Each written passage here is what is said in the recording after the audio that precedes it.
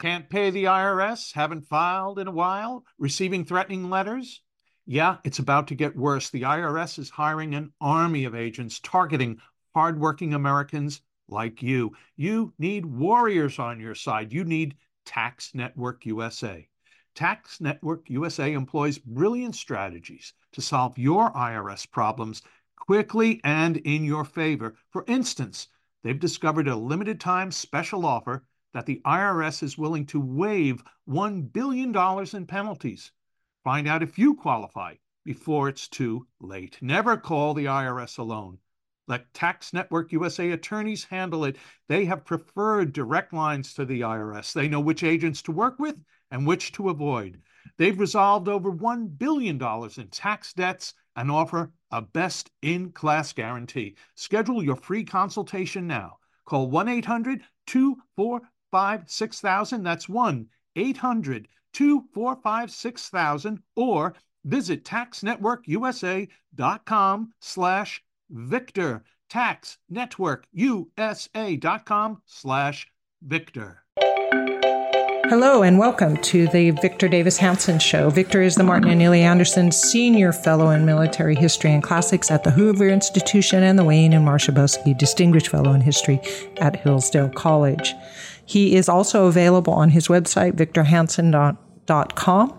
Please come join us.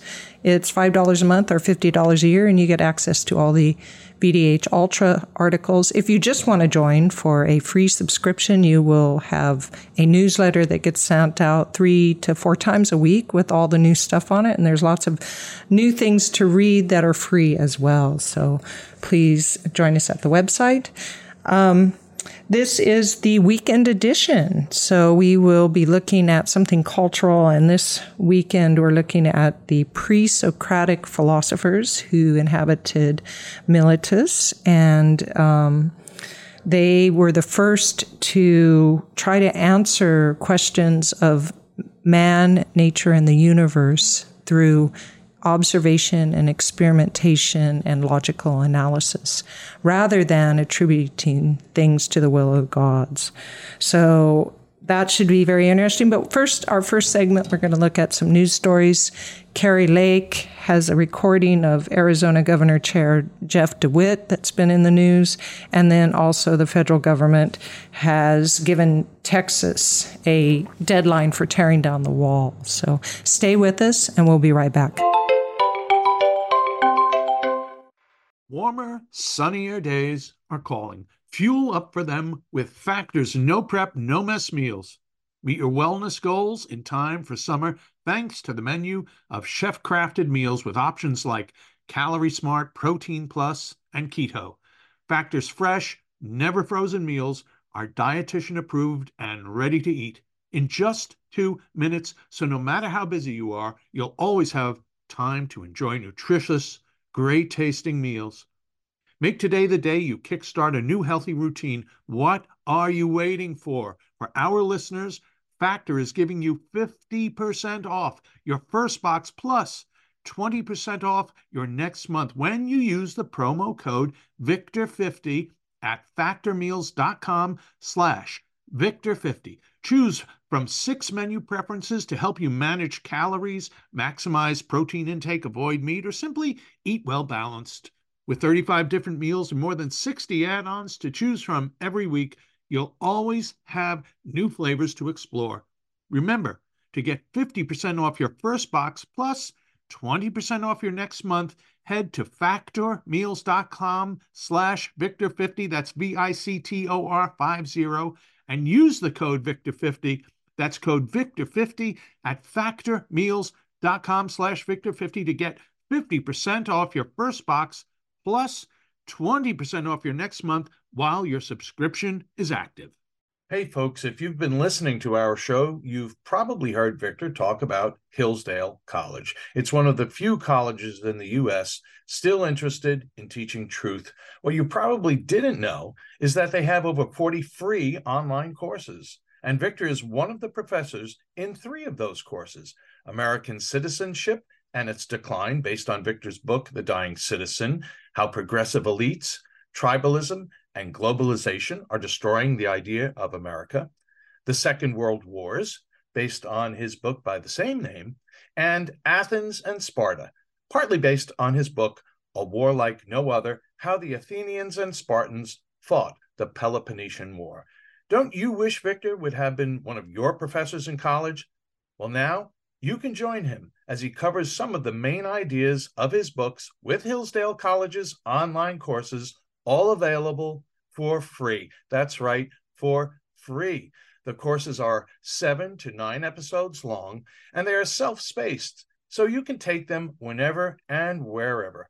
I think I'm going to start with American Citizenship and Its Decline, where Victor explores the history of citizenship in the West and the threats it faces today. Threats like the erosion of the middle class, the disappearance of our borders, the growth of an unaccountable deep state, and the rise of globalist organizations. Hey, start your free course with Victor Davis Hanson today.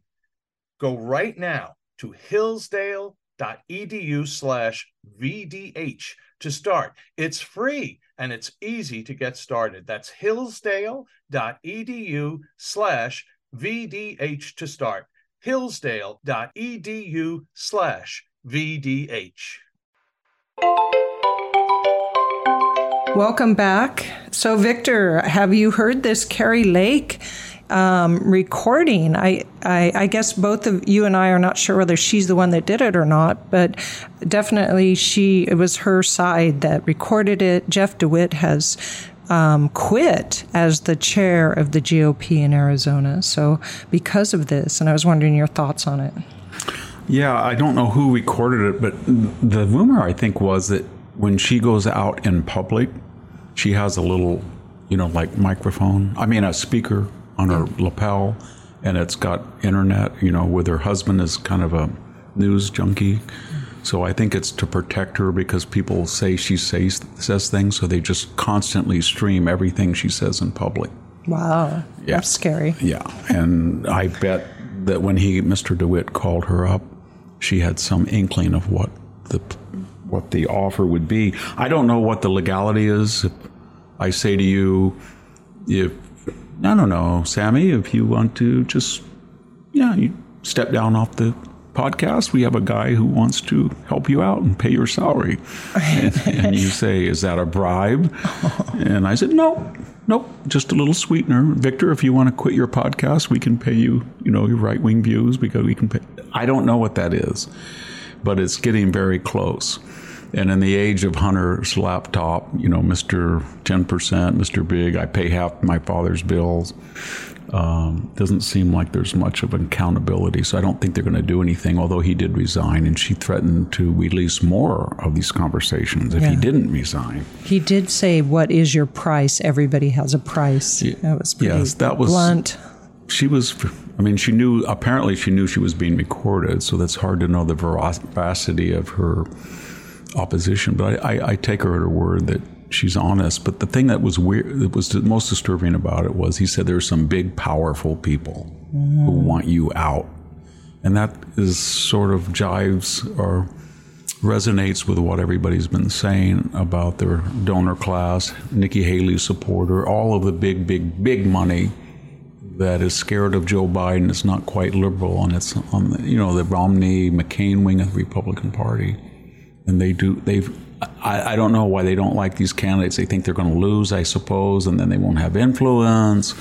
Or if they did win, they'd be crazy people and want to close the border or be tough on China. I don't know what it is, but it's pretty disturbing. Yeah, it is. I haven't followed her very closely, but I can't see what the right wing why they so adamantly would want her out. I realize that she's very much a MAGA person, and so maybe that's just it, right? Just to say, did you read what he said, though? He said, it's pretty bad when you can't trust a person to have a private conversation in confidence. Yeah, but when you call somebody up who's running for the Senate and you offer them a basic bribe to quit, I think you kind of go beyond the confidentiality, right? Yes. So he played victim, of course, in our society. Everybody's a wounded fawn. Oh, poor me. I offered a bribe, and it was so mean that she broke the confidence of my bribe offer. Yeah. Aren't you getting sick of that? I sure am. I'm so sick of the wounded fawn. I always feel like saying, I've never been a victim, so get away from me, and I'm going to victimize you. I know, exactly. Half the country are victims, and the other half are victimizers. All right. Well, speaking of victims, how about the state of Texas broadly against, with the federal government's overbearing effort to get them to tear down the wall? They've given them a deadline, and they say if they don't take it down, then the federal government's going to take it down. I mentioned a little bit last podcast, but there's about 3 or 4 issues here that I didn't understand Justice Roberts and Comey Barrett's ruling. At least that's a preliminary ruling in favor of the federal government. For this reason, it's not like George Wallace standing in 1963 in the University of Alabama entryway to stop somebody from going there, and then they, define a federal court order or a federal law. It's arguing that in the Constitution, it says that the federal government explicitly shall protect states from foreign invasion. So when you look at what's coming across the border, I guess you could say it's a hostile invasion because there's 8 million people, and we don't have the wherewithal, apparently, from the outrage in New York and Chicago and Baltimore to take care of these people. They know they're breaking the law when they come across. They know they're breaking the law when they reside here. We know in addition that they're smuggling drugs in because 100,000 people die, so it's a hostile invasion. We know there's people on the terrorist list that come in. So you would think that given the Constitution, Joe Biden would say, oh my God, they're breaking in the southern border. It's my constitutional responsibility to protect this state. And then he didn't do it. So then the next issue comes up. It's not like they're sanctuary cities and they're trying to break federal law for their own benefit. They're in the exactly opposite position. They're trying to enforce the federal law. They're trying to be more federal than the federal government. The Governor Abbott is trying to say, I'm not a federal official, but I'm going to act like a federal official and enforce federal law because you are the federal officials and you are abjectly failing to your oath of office. So he's more federal than Joe Biden and Mayorkas are. They're the ones that the court seems to me that they should hold him in contempt for and they should impeach Mayorkas. He's violated his oath of office. He didn't enforce the laws. He didn't execute as he said he would. So I don't understand that. And then when you, as I said last time, when you juxtapose that to 550 jurisdictions of sanctuary cities where the mayors, governors, county boards of supervisor, they deliberately nullify federal law, just as if they were neo-Confederates, and say, you cannot enforce federal immigration law in my municipality or my county. And nobody does a thing to them, not one thing.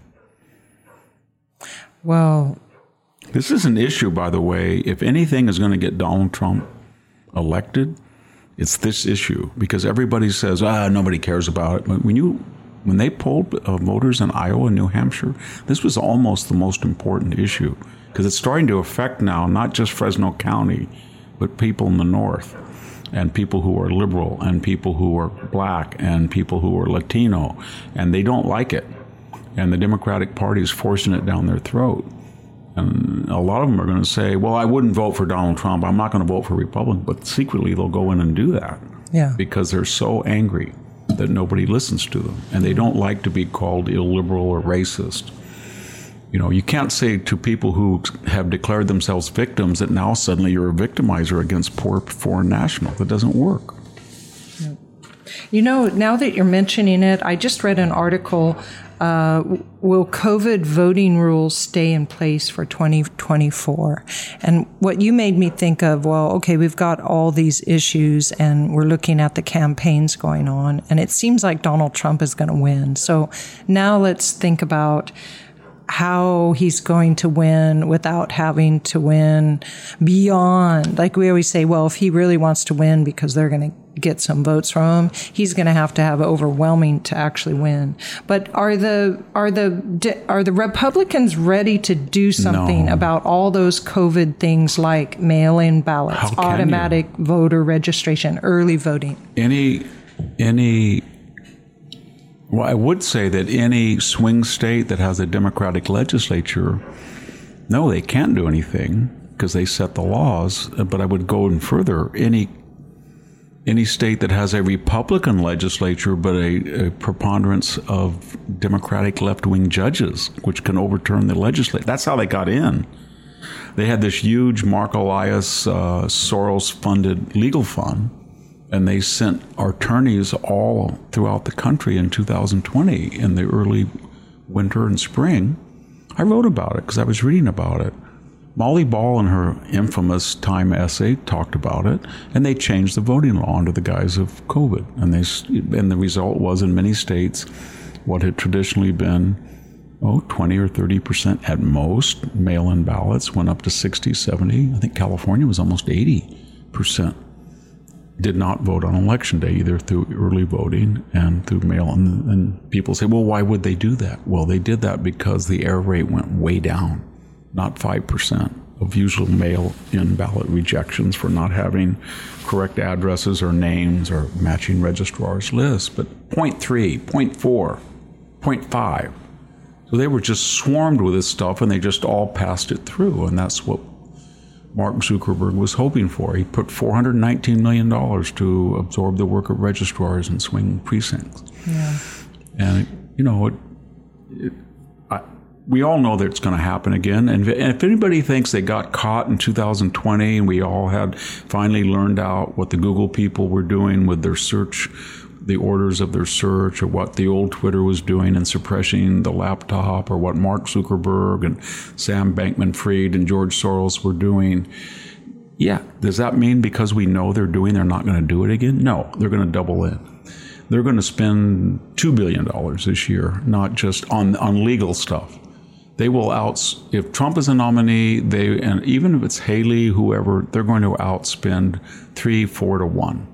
Because the big money in the United States is on the left. And they understand something very clear, that nobody wants their agenda, nobody wants their ideology, and they have the money, therefore, to get it through by any means necessary, other than a popular referendum. Yeah. And that's what they're doing. Well, this article in The Spectator by Billy McMorris seemed to be optimistic that the GOP lawyers could turn these COVID rules back, but I don't see it happening. But I mean, he gave some cases that they were winning. I think sometimes, in 2020, Trump didn't want to spend the money because he had a limited amount of money in their campaign to fight it. And of course, remember what they said? They said, it's racist. It's voter suppression. And what they meant by that was, we're going to call you every name in the book, and we're going to scare you, and you're going to say, I'm not a racist. What's so racist about asking for an ID in person? Oh, it's racist. And so they put everybody in the defensive. And I think after what we've seen at the border or in Afghanistan or crime, I don't think anybody cares anymore of that epithet. Nobody cares if you call someone a racist anymore. It means nothing. It's like Gresham's law of inflated currency. It has no currency anymore. It's just it's like Claudine Gay. She didn't make any reference to race, and then bam, she got in trouble with that pathetic testimony, and then that clear record of plagiarism. And as soon as I heard that, I thought, race card. And she did it. And then the Harvard Corporation did it, race card. And then we had Fannie Ellis. And I thought, well, 10, 9, 8, 7, 6. She goes to a black church. Racism. And it's always the same thing. It's a proud black woman that people are so jealous of. And there's nobody jealous.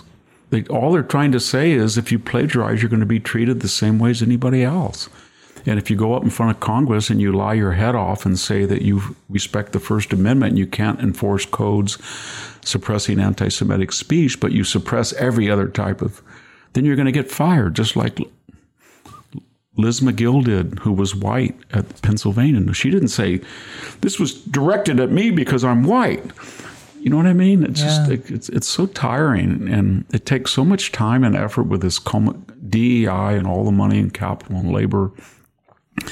And every time we touch an institution with DEI or this polarized racial, it destroys the institute. Look what it's doing to the military. Military is just, you can't, I've noticed one thing about the military. I was watching ads the other night. Have you noticed the difference in the ads? They're not about gay people. They're not about minority people. They're not about women. They're not about pregnant air suits. They have pictures now about white guys that like to fight and kill people for the first time I've seen in 5 years.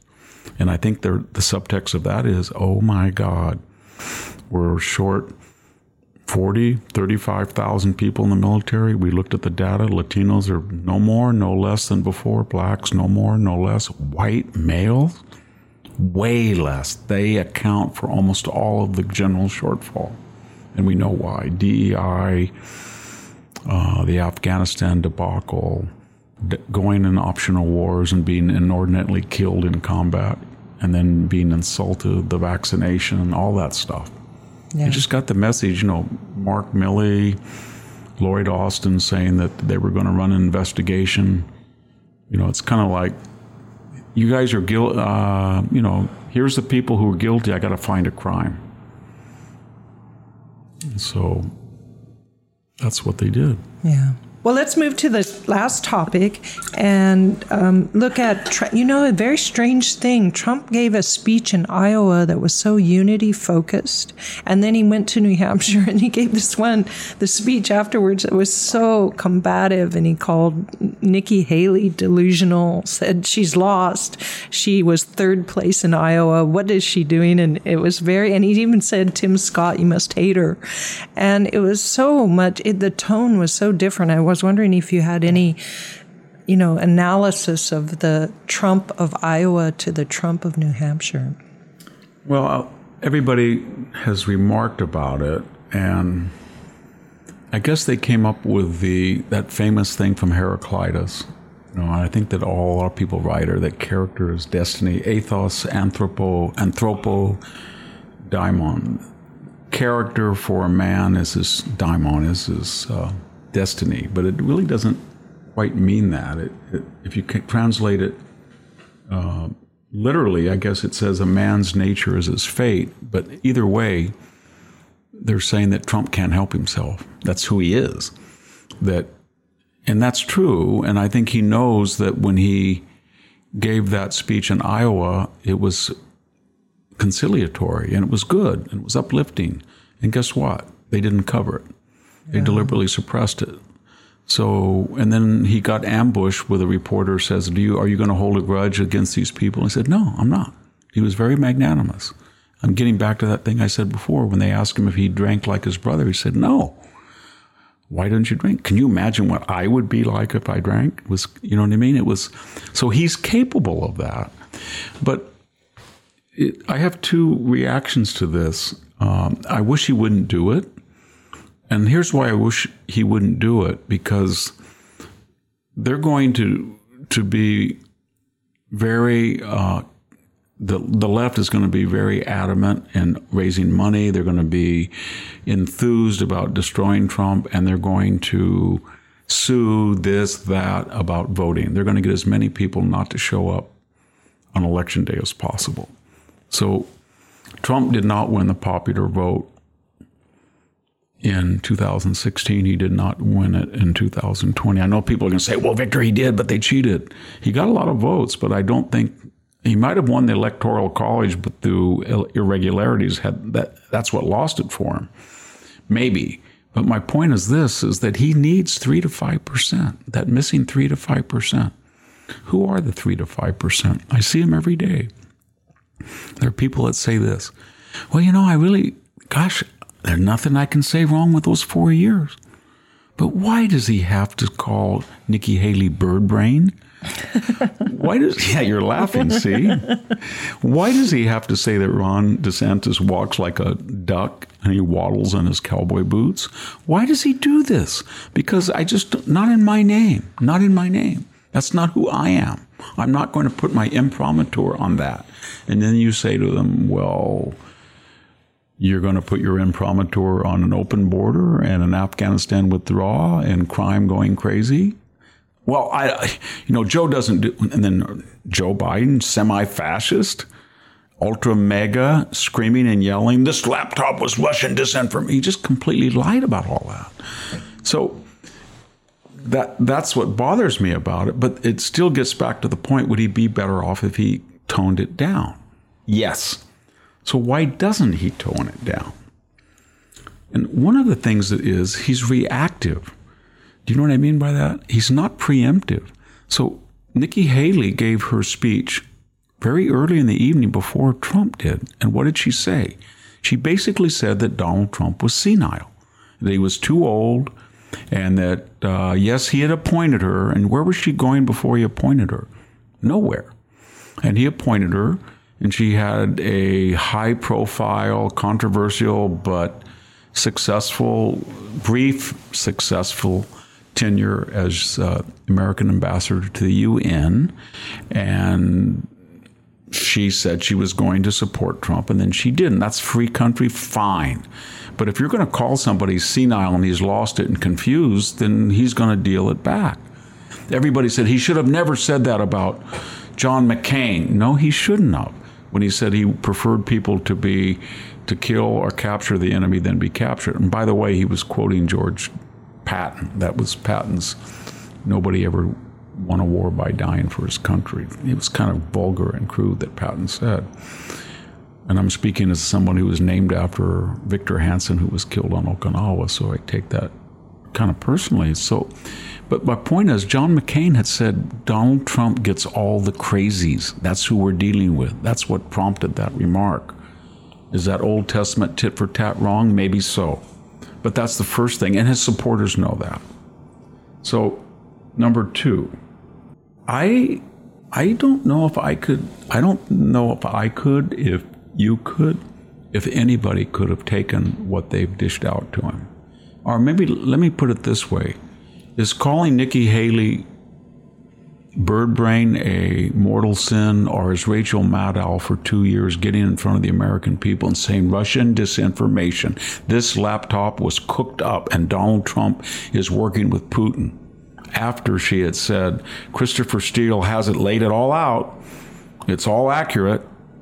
And Adam Schiff did that. Leslie Stahl did that. Remember 60 Minutes? They all did it. They lied and lied and lied. Did Leon Pianetta ever apologize for lying to the American people on the edge of an election right before a debate? No. He said that this laptop was Russian disinformation. Does he believe it now? No. Nobody does. It's authentic. Did Hunter Biden, remember when he looked at the camera and he said, I don't know if it is or mine. It could be. Well, what do you mean it could be? Well, it might be my laptop, but then it might not be my laptop. It's just a red herring. And they quizzed him further, and he said, are you missing a laptop? I don't know. He was lying. He knew it was his.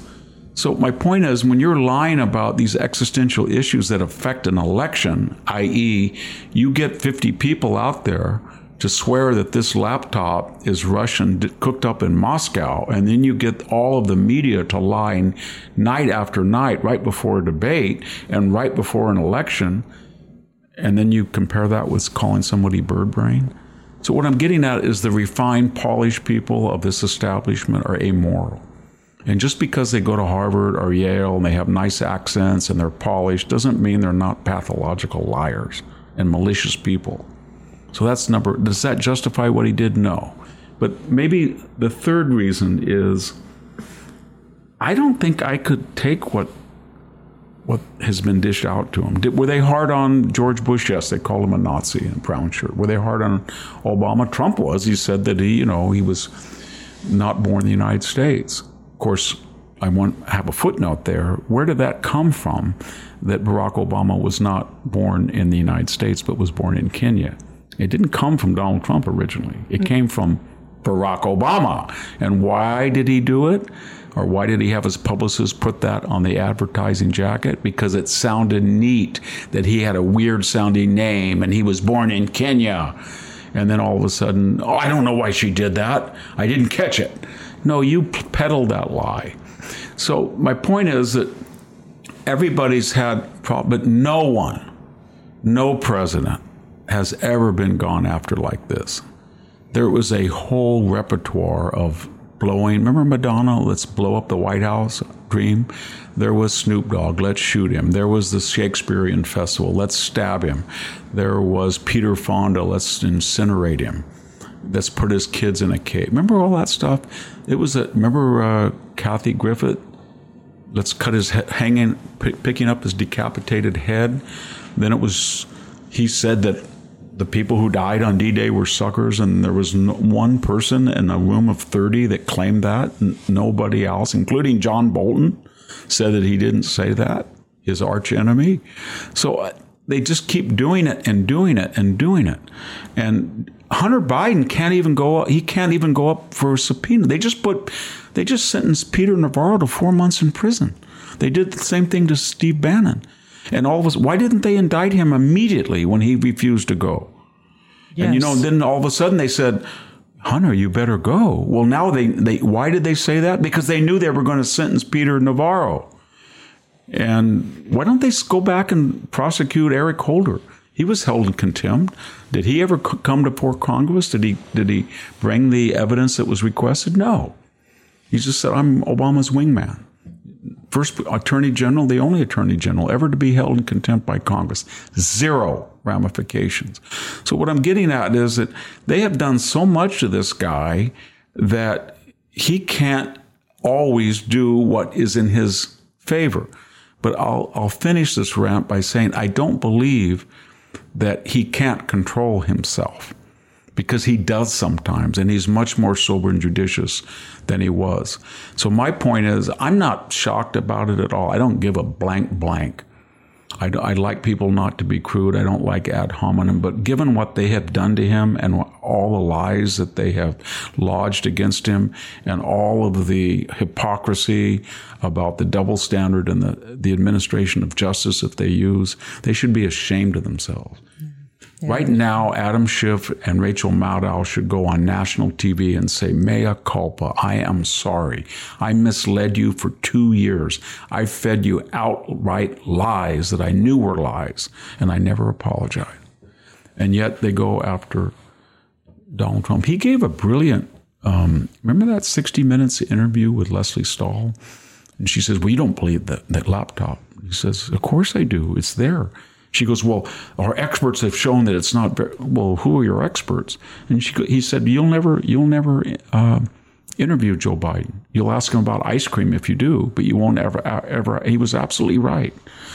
So yes, Donald Trump, if you're listening, it's going to be in your interest to tone it down and do this instead. When you get really angry that Nikki Haley is calling you senile, okay, do 2 things.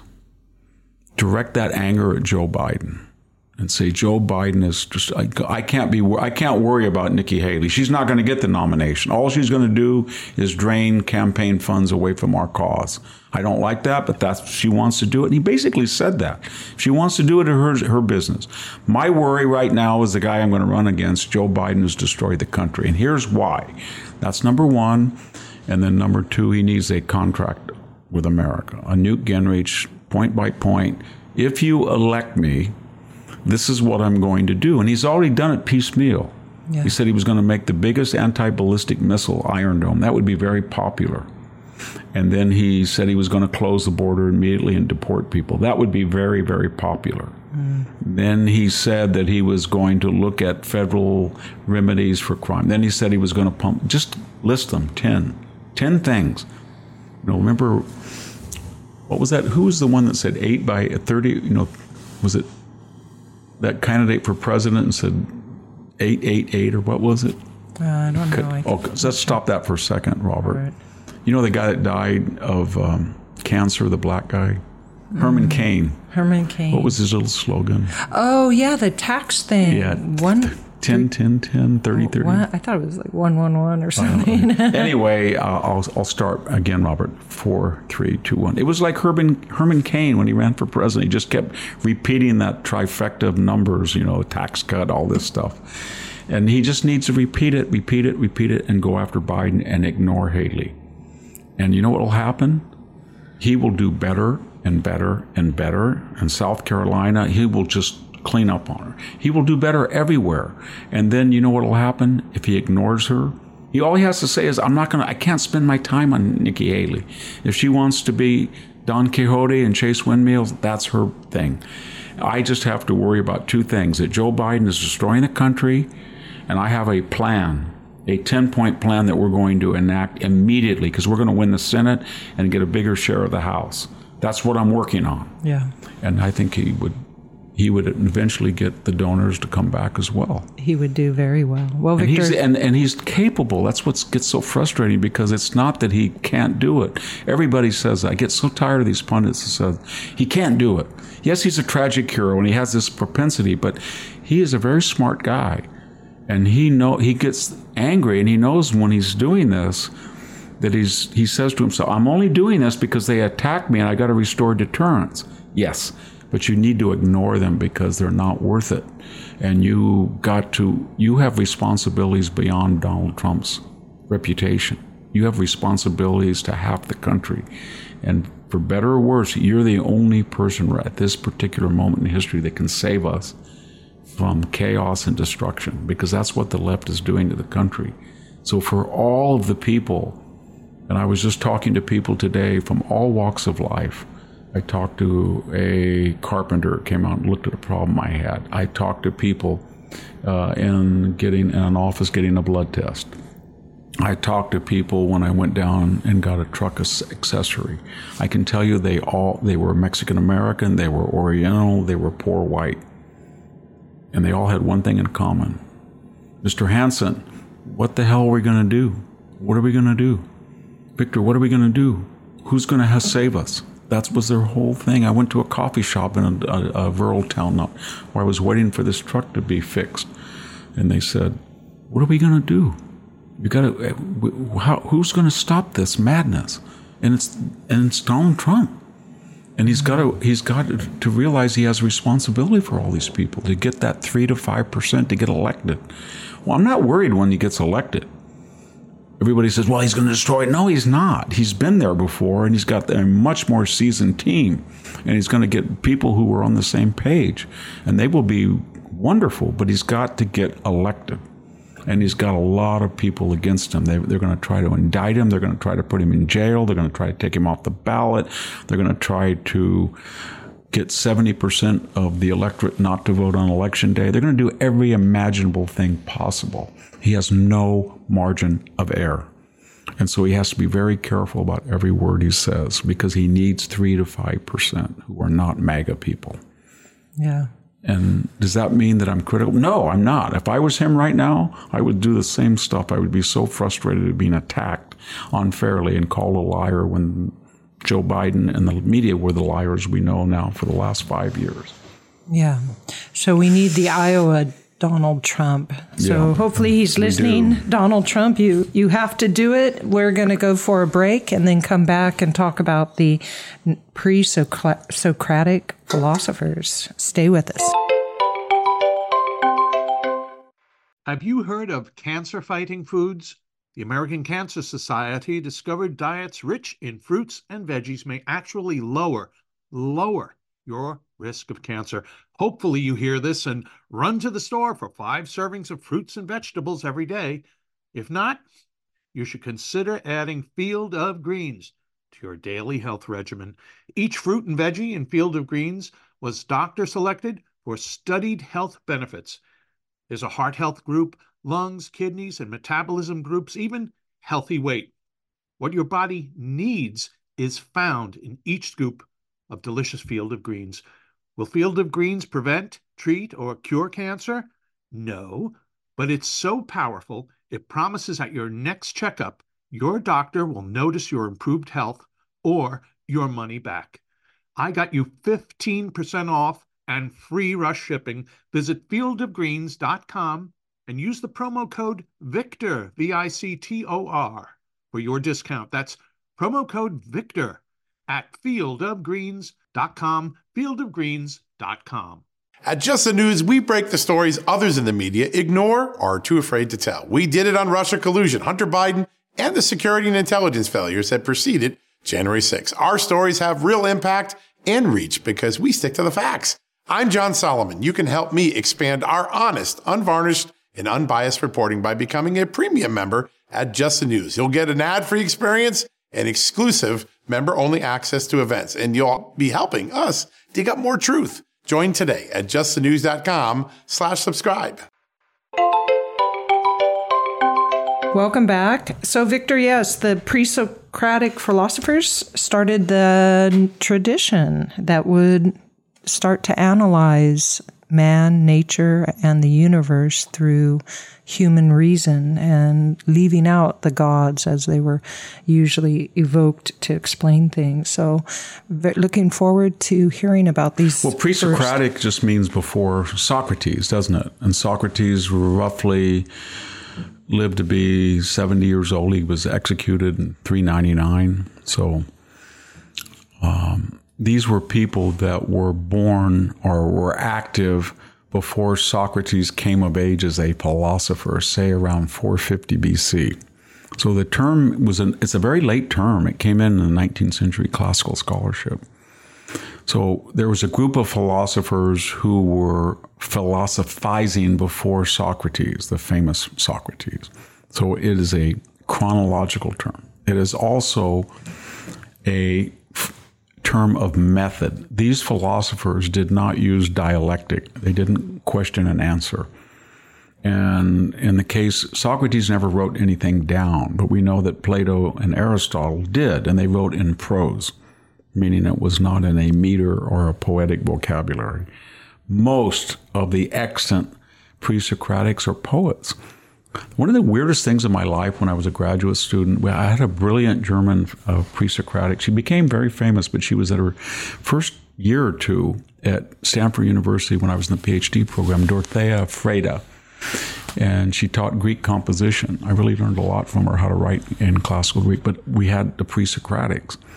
And she assigned one to each person, and mine was Parmenides, the obscure man, the obscure philosopher, and he has this long poem I can mention in a second, but it was almost incomprehensible. It was in meter, it was fragmentary, and then I went to her and I said, I can translate it, but I have no idea. She goes, I don't know what it means either. Nobody does. And here's what you read. And then she gave me like 15 articles in the most difficult German you can imagine to read. It was just overwhelming. But I never forgot that class because we read all of the pre-Socratics and the famous Diel Krantz, and they're all fragments, and the extant ones are mostly all in poetry. So that's another distinction between the later prose poets. The biggest distinction is they always said an aphorism about Socrates was he brought philosophy down from the clouds. In other words, he took prior philosophical thought and turned it into how people treat each other. So that meant that the other people didn't quite do that. So what did they talk about? They talked about cosmology, the universe, how the world came into being, whether the world, what would happen to the world, what were the stars and the relationship of the sun. Was it a big burning mass, as one of them said, in the sky? And what was the elemental nature? And this started in the mid-6th century, around 550 in Miletus. It was a very, very prosperous town on the coast of Turkey, what is now modern-day Turkey. So it had influences from Egypt, the Eastern Mediterranean, Persia. And the first one we know of, Thales or Thales in Greek, and we don't know much about him, except all of his fragments are lost. So he's only survives in quotes that people who had the papyrus could read it, and they quoted him, and now we have the quotes but not the papyrus. Okay. And he seems to have basically said that all things were created of water, and it tips us off that they were very interested in what is this stuff? What's the dirt on the ground? What's the wall made of? What is paint made of? What are plant leaves? What is flesh? There has to be something that it comes from something. There has to be an elemental something. And he said it's water. And you think, well, we're not all jellyfish. He meant different solidified states of water. But eventually, if you take everything and you compress it, you're going to end up with water. And he had two associates, roughly the same time, Anaximander, and he's even more obscure than, he's extant. We have some fragments, but he said that everything is there's an element, an everything. And he didn't really define what everything was, but there has to be something there. So my headphones that I'm talking through and my fingernails, they're obviously not all water like Thales said, but they have to have some common carbon, right, or something. So he knew there was some common material. And that was what his great introduction. And then, of course, Anaximander, I should say, was, common. But then we had Anaximenes, and his was air. Air is everywhere. Everything is density. Iron is just air that's been compressed, and clouds are things that are dispersed. So they were cosmologists, and they were trying to explain things from what the fragments that explain natural phenomena. What is lightning? What is rain? Why does the sun come up? And most of those exegesis prior to them had been Helios and his chariot are going across the sky. That's the sun. Zeus is hitting somebody with a thunderbolt, or Poseidon shaking the earth for an earthquake, or Zeus's lightning bolts, or lightning that we see in the sky. They were anthropomorphic personifications, and they kind of dispensed with that. There were a couple of others in the coast of Asia Minor. Xenophanes, that's an extant poem, and it's a brilliant poem, and it's really funny poem because he basically says, that if you ask a horse or a cow to draw a picture of their gods, it would look like a horse or cow. So he wasn't dismissing religion, because the Pre-Socratics really were trying to find reason to explain phenomenon, but they didn't mean that questioned the existence of God. They were just trying to show people that a lot of the baggage of religion, of the Olympian gods, is just human nature. But there was still the obscure that you couldn't explain scientifically, and so they were not atheists, or not even agnostics. Another person from the coast was Heraclitus, and I think everybody remembers something about him. He thinks everything is made of water. And he's famous for that Panta Re, all things flow. And what he's trying to say is that nothing stays the same. You take a picture and look at yourself 20 years ago, you don't recognize it. You get a new truck, and 3 years ago it doesn't look the same. You get a brand new light switch, and 5 years later it breaks. So everything is in a process of decomposition and recombination. And you will get, the atomist will say that's because of atoms. But he's famous for saying that. And he has this idea of opposites, that everything reverts to its opposite. If you're really, really, really, really wet, you'll become dry. If you're dry, you can become wet. If you're hot, you can become cold. I don't know if that works with human nature. If you're a man, you can become a woman. Maybe now he was prescient. Yeah, something like that. Anyway, the next generation came.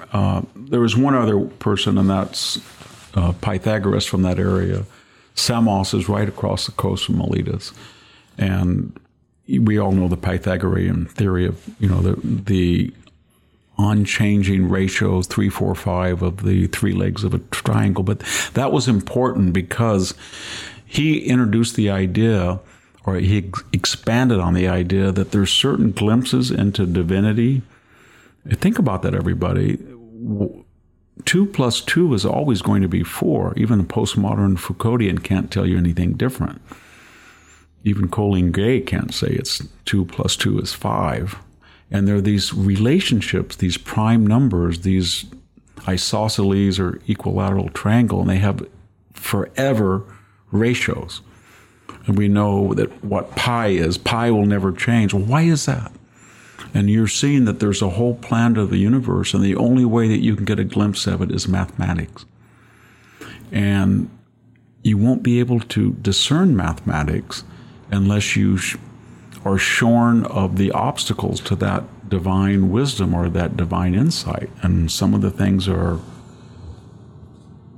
your greed, your big house, your big lavish dinner. So the Pythagoreans lived in socialist communes. They were vegetarians.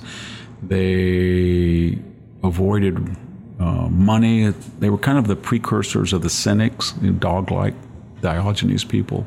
And they were hated. They were driven out. And they had enormous influence on people. Epaminondas the Theban that I wrote a lot about, he was a Pythagorean. So he only had 2 cloaks.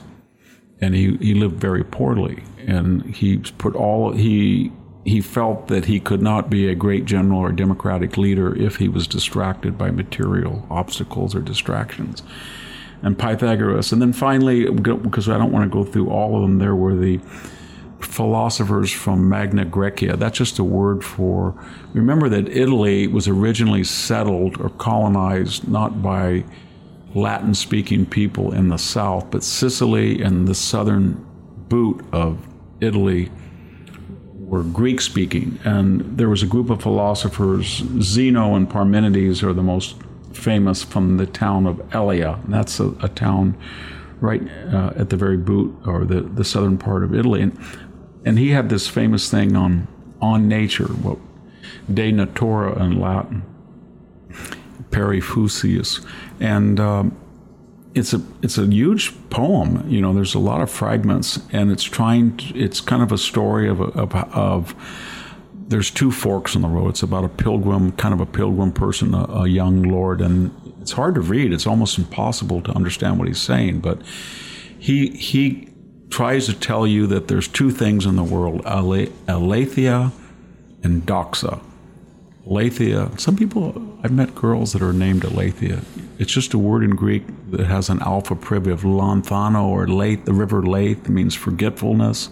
You put an A in front of it, it cancels it out, not forgetting. That's what the truth is. You can't forget it. And doxology is belief or faith or convention. And this will go into later binary of nomos, convention or construct, and phusis, absolute nature. And so he's going to really start the later Socratic movement, Pythagoras and Parmenides, because he's trying to show us that we all have human constructs. We wear clothes, we have speech, we have codes of behavior, and we have certain suppositions about the gods, but that does not mean they're true. Because the only way they can be true, they have to be subject to a rigorous type of dialectic and examination. And only then can they be accepted, and usually that will be a minority point of view. And so that's really the open door to philosophy, that the philosopher is going to be unliked because he's going to be a skeptic, because most people are ignorant and they're going to be guided by convention. And finally, because we're running out of time, in the generation right before Socrates and contemporaries of Socrates, there were people called the sophists. The Greek word for wise person is sophos. In English, S-O-P-H-O-S. So they weren't wise people, but when you put a Greek suffix in istic, it means like. So wise, like. Notice the difference. Sophist. They think they're wise, or they act like they're wise, but they're not necessarily wise themselves. The most famous, of course, is Protagoras. and then Gorgias and Hippias and Critias. And what were they? How could you just sum them up? Most of them, not all, but most of them were agnostics or atheists. Man is the measure of all things, the most famous thing that was said. And some of them felt if you could express something in language and it would be convincing and people would believe you, then it must be true. Or otherwise, nobody would be persuaded by it. So they said, well, you're just using fancy words. They say, yeah, we are. But if you're persuaded by it, it's because it's true, because we hit on something. And so you know where that led. The other thing is that they were relativists. That's what their big argument. And most of the Socratic dialogues that Plato recorded, it's Socrates versus a sophist. And the sophist is trying to say there are no such things as absolute truths. And Socrates says there's an internal form, a Platonic, what will become the forms or the ideals or the ideas. And so what do we mean by that? They were Foucauldian relativists. So a sophist would say to us, you guys have crime statutes in San Francisco, and it says if you go into a clothing store, you can't take Adidas. And you think that represents something in nature, an internal truth? Yes, I do. I think that society doesn't work. Everybody, it's natural law that you can't take something that's not yours. Well, I don't think so. I think who made the law? Did you make the law? No. Did your elites make the law? Yes, they did. Do they steal shoes? No, they don't. So they make a law to make sure that their shoes aren't stolen by people who need them. There is no law. There's no morality. If they have a bunch of shoes and they want to keep more shoes and more shoes, so they make a law you can't steal them. You see where this goes? It's nihilism. And that's the great criticism of the sophist. And, Gorgias says that you can give me any proposition and I'll take either side. Yeah. And I can convince you, because I don't believe anything. I just believe that everything is construct. And this goes into the anti-Enlightenment, postmodern contemporaries. They were the ideals of a Foucault or Derrida or Lacan, that what we call truth is just a convention. And there is no truth. It's all based on power machinations, that people who have power and influence. You can see where we're going with the Frankfurt School, Gramsci, cultural Marxism, critical legal theory, critical racial theory. It's sophistic. And it says we have certain ideas about punctuality. Has anybody ever proved that things absolutely always work better to be there at 1 second before 8? Well, maybe other cultures have, on the way to work, they look at the sky and they get enthused, or they are more human, they want to talk, and they get there at 20 after 8. And then you call them tardy, and the African-American Africana Studies has postulated that timekeeping and punctuality is a racist construct. And so you can see where this goes, that ultimately, and you can see where postmodern planes, postmodern architecture. So you're saying that all your buildings have to be, based on right angles. You see postmodern, sometimes you see their architectural, they're all different angles. Yes, there's certain laws of nature that says that a right angle is stronger than another type of sloppy angle, or that a truss, there's a whole science of trusses, and you end up with a kind of a building that's uniform. It's a Platonic ideal. Plato says, here is a house. It's an ideal house. Here is a chair. It's an ideal chair. Now, there are going to be thousands of chairs and thousands of different houses, but you know them. You know that you never call a house a chair, you never call a chair a house. Now, why do you do that? Because there's an ideal divine house imprinted on your brain. And that gives you the insight to see all the manifestations.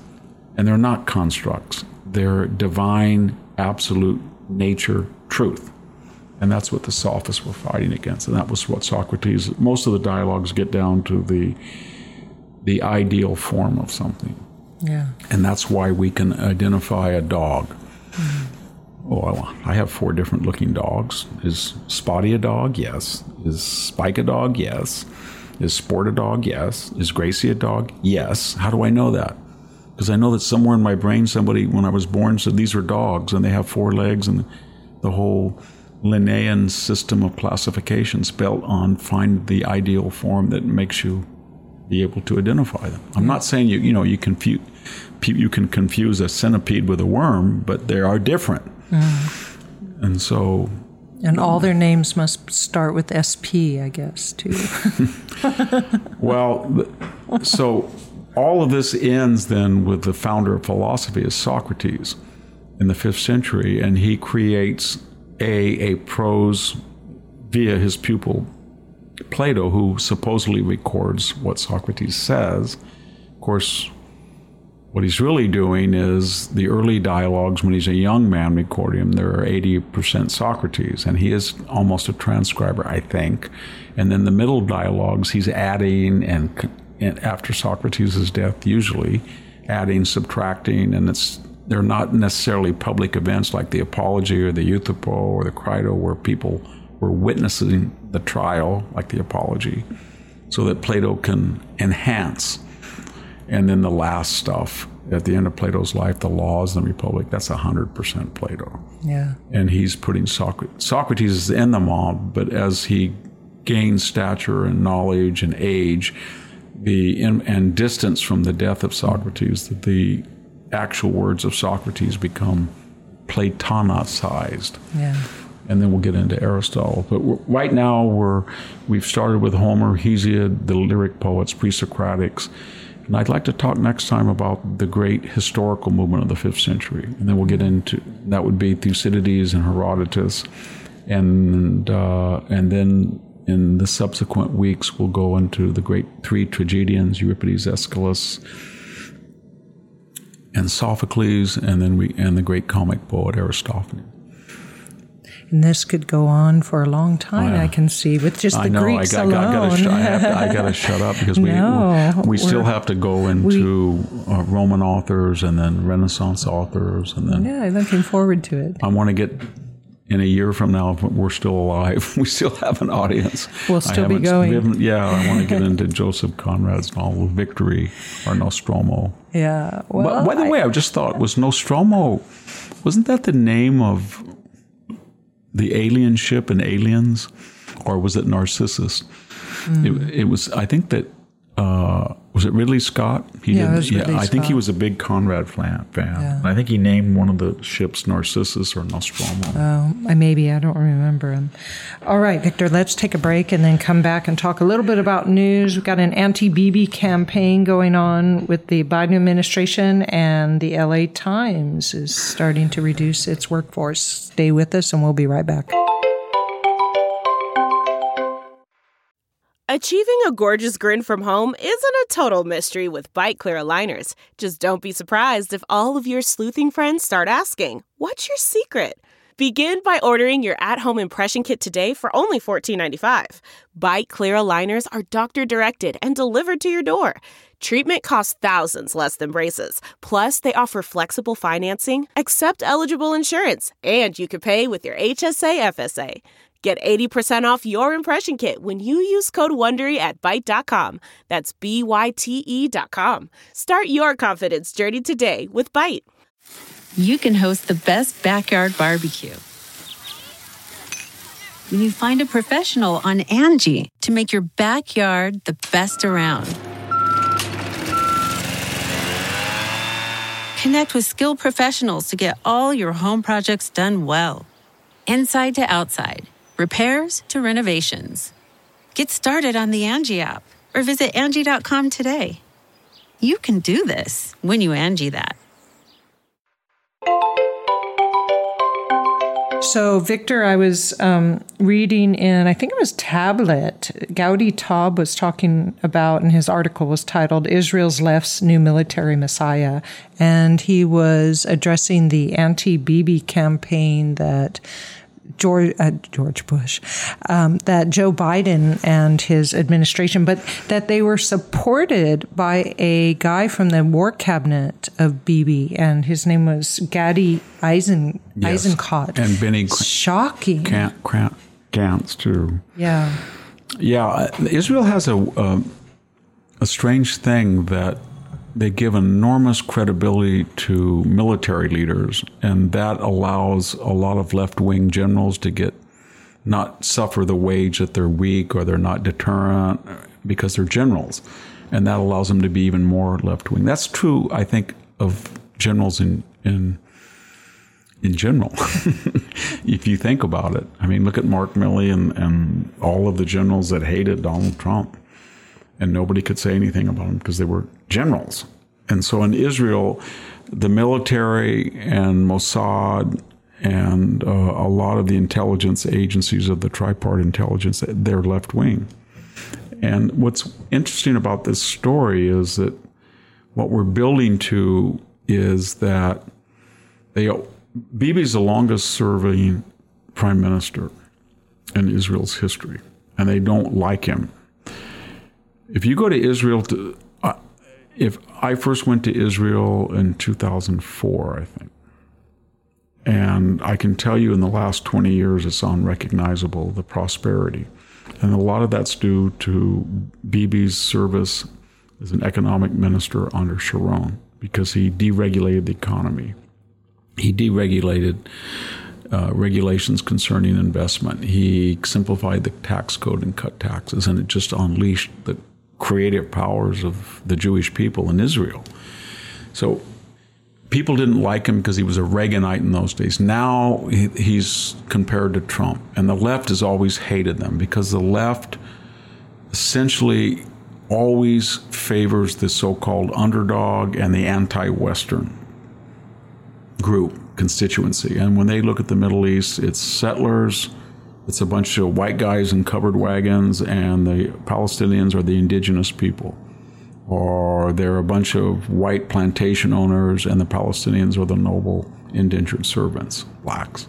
And that's how they force that paradigm on everything, but they particularly do it on Israel, especially after 1967, when Israel was not in existential danger, but turned out to be more powerful than its much more numerous enemies. And how we get to the situation, there's 500 million Arabs in the Middle East, and they're oil-fed riches, and they are the underdog. And this little country of 11 million people is the overdog. I don't know, but that's the paradigm that this administration is occupied. But more importantly, when Blinken and Sullivan, our national security advisors, they look at the Middle East and they think, gosh, we're supporting this. They don't say this. They don't say we're supporting the Israelis because they have a Western system of jurisprudence. They have a Western system of government. They have a Western system of free thought and expression. They have a Western system of equality of the sexes. They have a religious tolerance. There are people in that country who do not believe in Judaism. They're Christians or they're Muslims. They don't look at that. They say, oh my God, we could get along with, if they're right-wing, they say we could get along with the oil people and the money is in the Gulf. Or if they're left-wing people, we could have everybody like us because we would be behind liberate. But these damn Israelis that we have to support. And so every once in a while, they really pull out all the stops. So after October 7th, everybody knew, I think we talked about this. I said that it would last, I think I said 2 weeks. Somebody said to me, maybe it was Jack, how long is it going to last that Biden before he sells Israel out? I said about 2 weeks.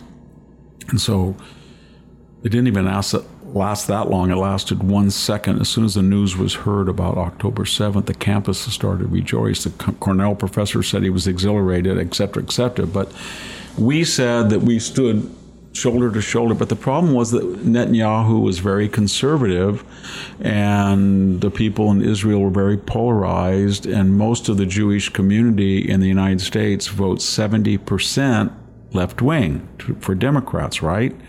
So that special relationship with Israel is really a relationship that 70% of the Jewish community influence and the Democratic Party influences. And Bibi does not have a constituency among the Jewish community in the United States, and he is a conservative in Israel by his family's record, his own military service, his brains, and people voted for him. And now they saw an opening after October 7th. Was Bibi surprised? He said he was. So was the Intelligence Committee. So was the IDF. But they are using that. And by the way, we know that there's a pattern in Israel. When you are a leader like Golda Meir and you are surprised as the Yom Kippur War, 50 years almost to the day of the October 7th, you don't get thrown out. You redeem yourself. And she did. And then you usually retire. So I think in the case of Bibi, he wants to destroy Hamas and win the war, and then he is at peace with himself. But they don't want that to happen. They want to destroy him. And so these two figures are working with the Biden administration. And by the way, they give us lectures all the time about interfering in the internal affairs of countries, as we did supposedly with Cuba and Chile and Venezuela, and it's horrible, and Iran, Mossadegh. What the CIA did or did not do with British Petroleum and MI6 or whatever in Tehran in the 1950s with Mossadegh pales in comparison with what this administration and what the Clinton administration did interfering in Israel's internal politics.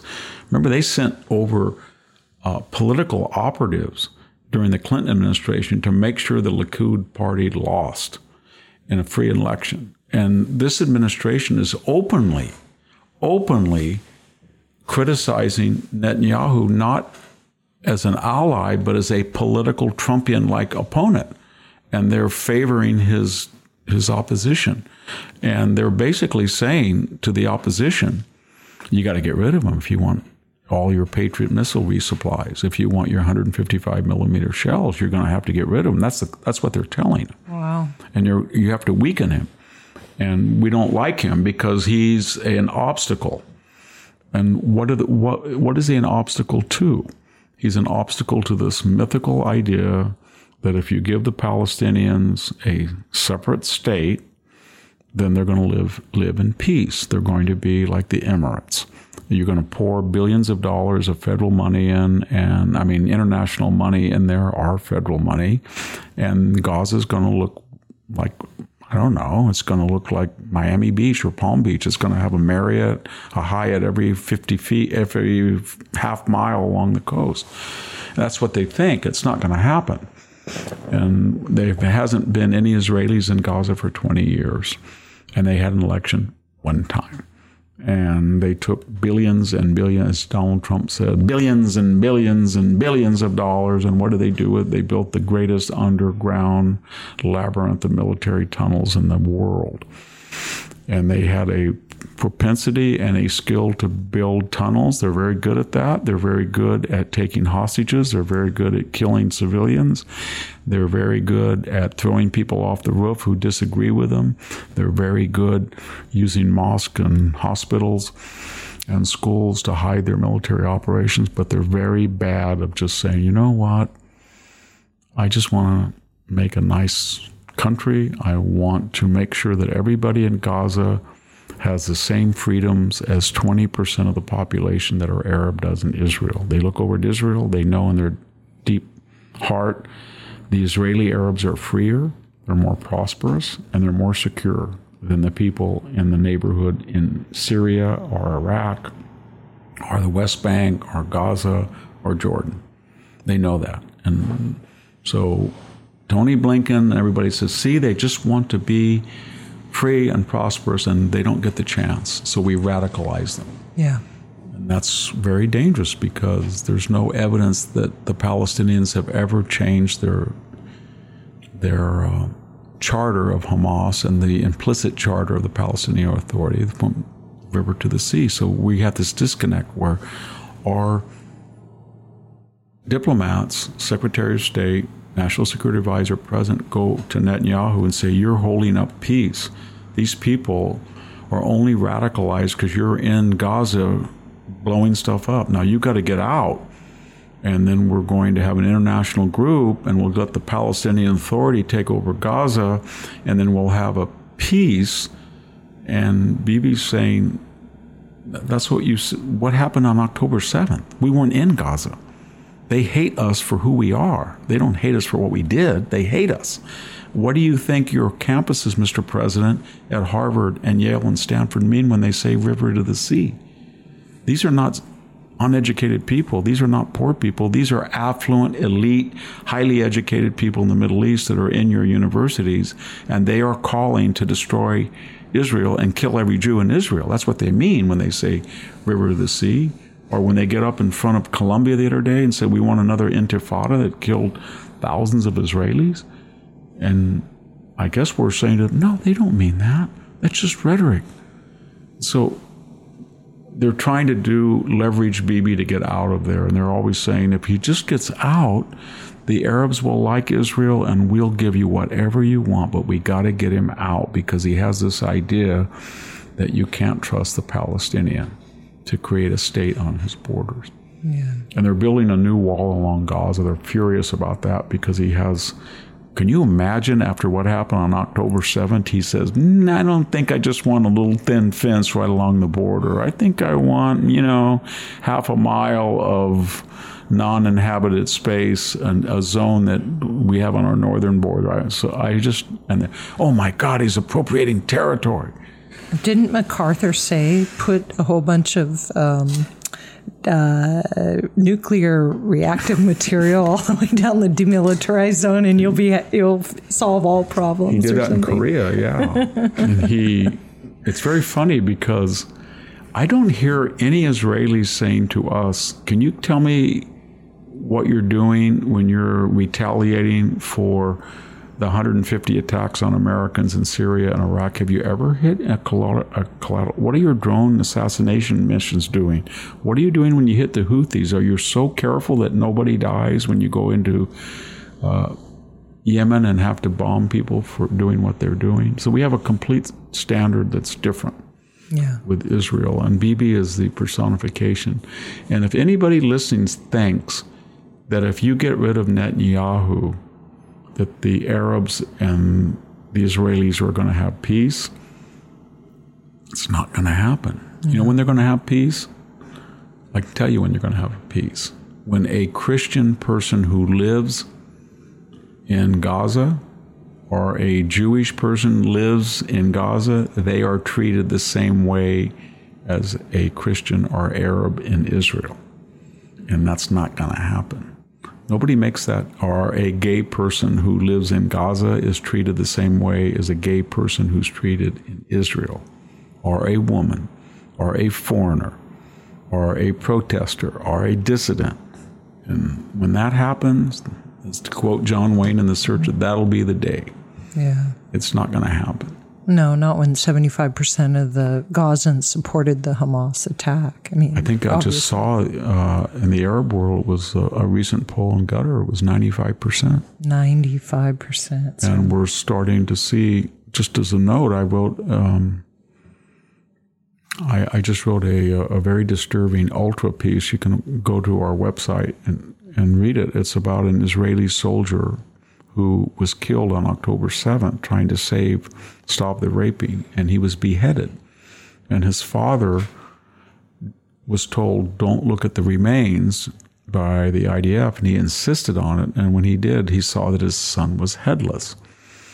And then he was told that beheading was a common practice of Gaza civilians who were getting bounties of $10,000 if they get hostage. They tagged along, hundreds of them, for hours to kill and rape and steal and behead. And there's a picture on CNN, of all places, of sawing heads off of dead Israeli soldiers. So what did the father do? He just did everything he could. He tried to find his son's head. What happened to it? Did they bury it? And then the Israelis would, as they captured people on October 7th, they went back and interviewed them. And when they took people prisoner, they started asking, and lo and behold, they found the person who had cut off his head. Where was it? Oh, they sold it. It was in a refrigerator in an ice cream store in Gaza. So they sent out a patrol, and they found the deceased's head. And what happened when they found it? It wasn't enough to decapitate them. It was mutilated, the head was. And the person who had it, apparently it had either been, we don't really know whether he was the buyer who bought the head for $10,000, or he was the middleman who was willing to sell it for $10,000, or he was maybe related in the seller for $10,000, but he had it in his ice cream refrigerator appliance. So they got the head back, and it was mutilated, and the father then could bury his son. So my question to all of the people who want to get rid of Netanyahu and all this stuff is, can you ask yourself, what side beheads and what side doesn't? What side sells body parts and what side doesn't? What side takes hostages and what side doesn't? And what side rapes and what side doesn't? And what side decapitates women who are being raped with a shovel, and which side doesn't, and which side has sex with people who are deceased, and which side doesn't, and which side puts children into microwaves, and which side doesn't? And if you can answer that question, then you might ask yourself, does that enlighten us in any small way when we look at protests like the other day in Colombia?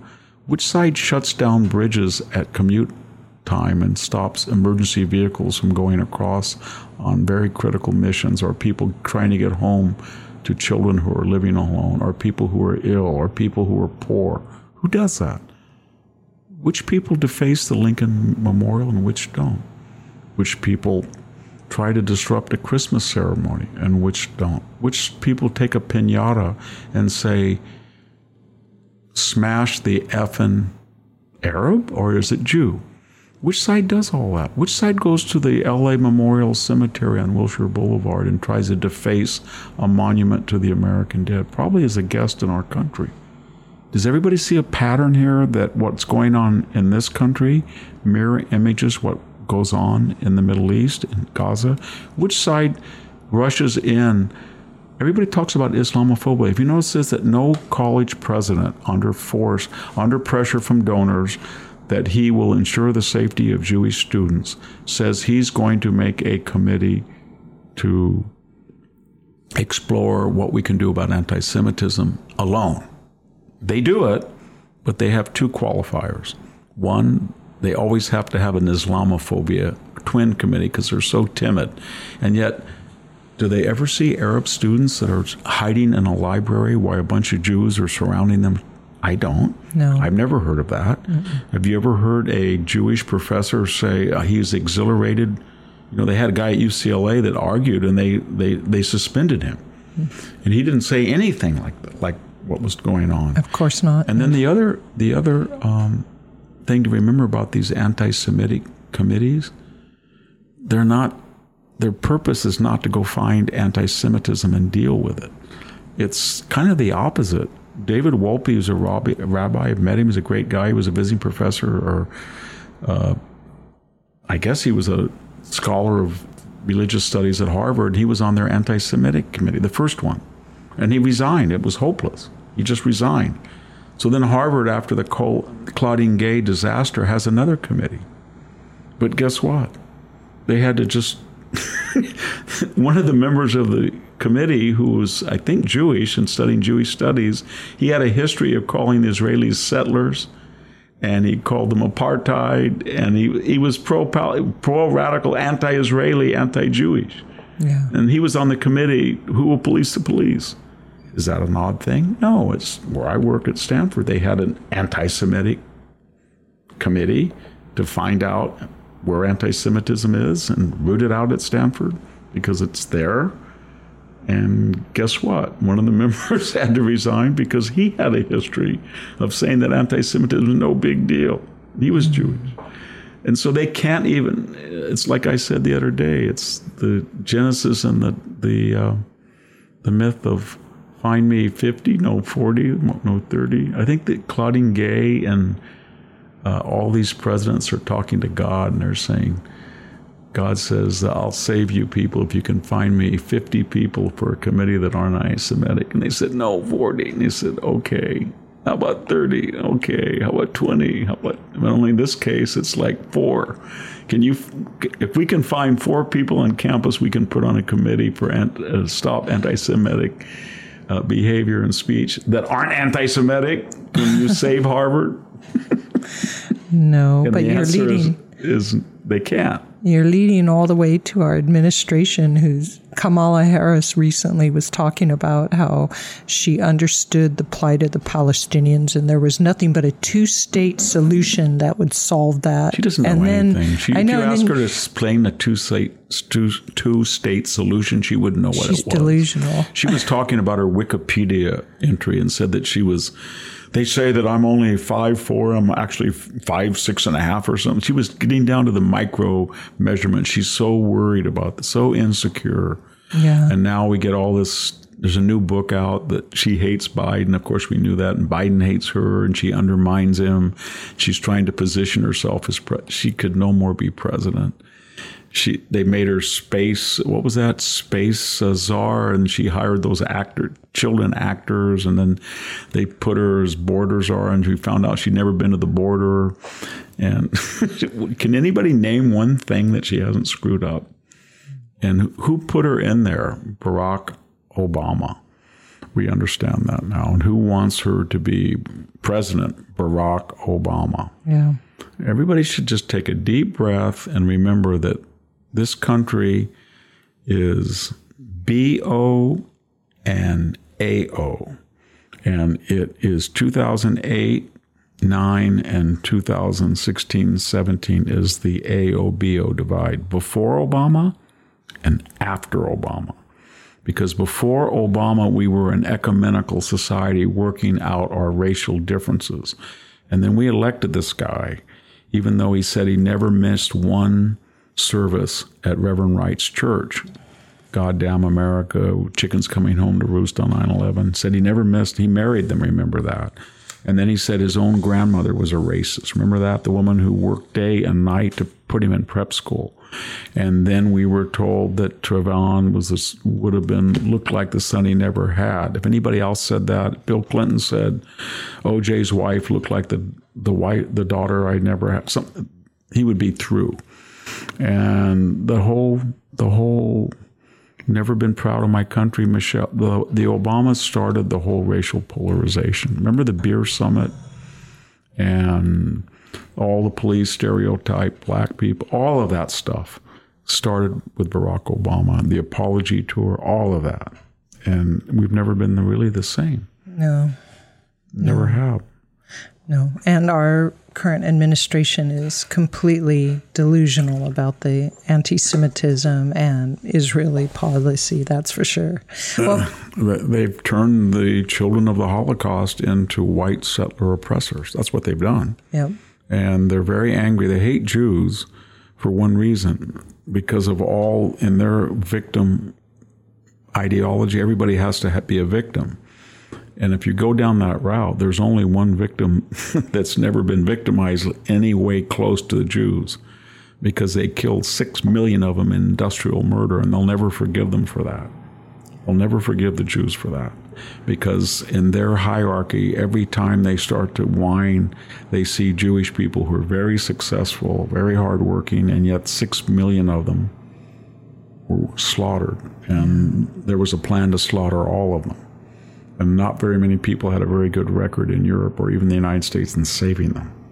And yet, given that history and given where Israel came out of that experience, you would think that they might just keep that in mind. But no, they hate Israel, even though, and according to their own logic of victimhood, the Israelis and the Jewish people should be the greatest victims of all time. And yet they don't think they're the victims of all time. No.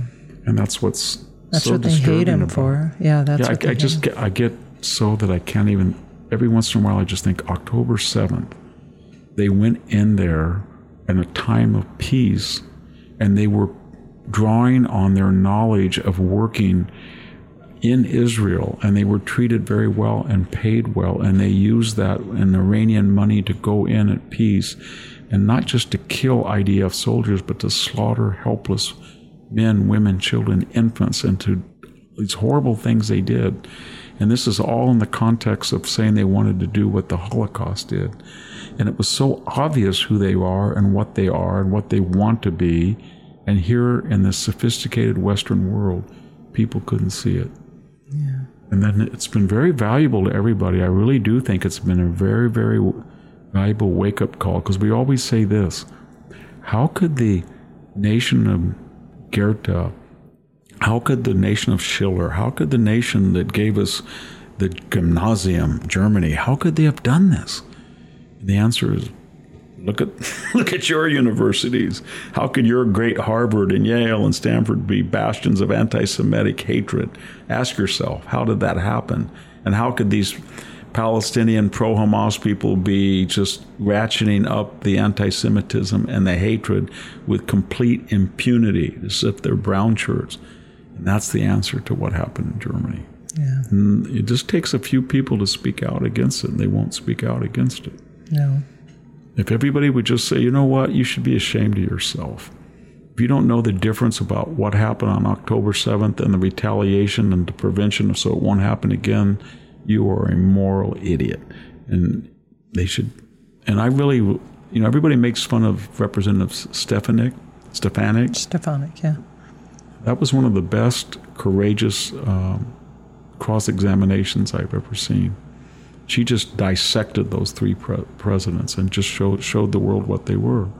They were just amoral people. Yeah. And they basically, when they were answering her questions, their little brains were going, okay, I have to come up with something, because when I get back to campus, I always favor the Palestinians and the radical and the DEI agendas, and I can't say anything. They'll be used against me. So I'll retreat to the First Amendment, and I'll say I'm a big advocate of freedom of speech. And these guys, Congress people, are kind of stupid. They don't have PhDs. They won't really get the idea that I'm lying to them. And she said, you're lying. You don't do that at all at your universities. You suppress every thought you don't like, and now you come up in front of us and you lie your head off. No way. Yeah. That was great. That was a wonderful moment. I hope it wins her the vice presidency nomination. They've been talking about her, huh? I like her. I followed her career. Maybe she's not quite ready. I don't know. But I like people who speak out. Yeah. She's one of the alternatives, or in terms of women, or South Dakota, Kristi Noem, and they have another one on that list of women that Trump might like to. I can't remember. Kari Lake. Oh, Kari Lake, yeah. Kari Lake. I don't know who's going to. I mean, just to finish our conversation, I wrote an article today about, we've talked about, so I don't need to get into the strategies we've already talked about. That's open now. Yeah. To Nikki Haley. It's in today's Real Clear Politics, 4 different choices. But my point is that usually when you have a 2-person race in the Republicans, and it's to unite the party, there is a unification process, no matter how wide the ideological gap. And so the loser then the loser usually takes over the next time. So Bush loses to Reagan. Reagan makes him vice president. And Bush gets 1988, and he gets a term. He blows it, and he's not reelected. So you would think that Trump would reach out to either Haley, or I think DeSantis would be far better. Yeah. And then he would be vice president, unite the party, and then he would be the front runner in 4 years. The only problem with DeSantis is in this postmodern dialectic of, race, he's a white male, Trump is a white male, and he's a MAGA, and Trump is a MAGA. So you need the opposite. In the old days, it didn't matter. Bush and Reagan, it was just ideology. But even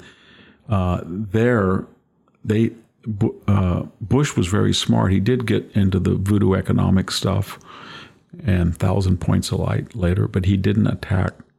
He did not. Everybody said, well, George Bush was noble. He didn't. And Reagan was noble, but Bush did not attack Reagan the way that Haley has attacked Trump. And he did it for a reason. He wanted to be vice president.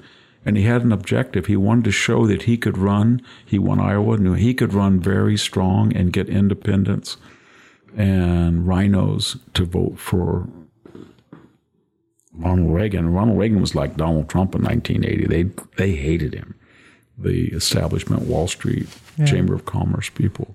But I don't think that's going to happen now. I don't think Trump cares to do that. Yeah. I don't think it's possible even.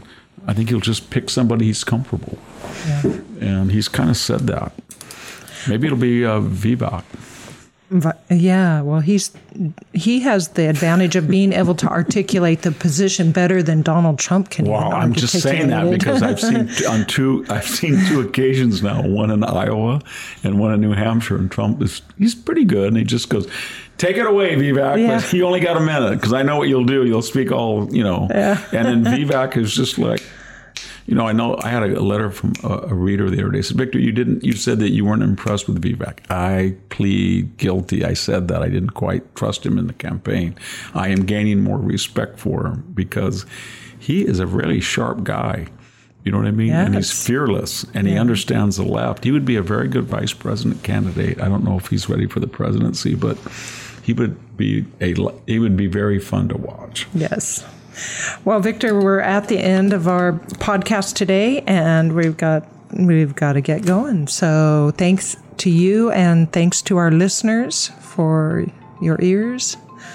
I hope we tickled them a bit. Thank you. Thank you, everybody, for listening. This is Sammy Wink and Victor Davis Hanson. We're signing off.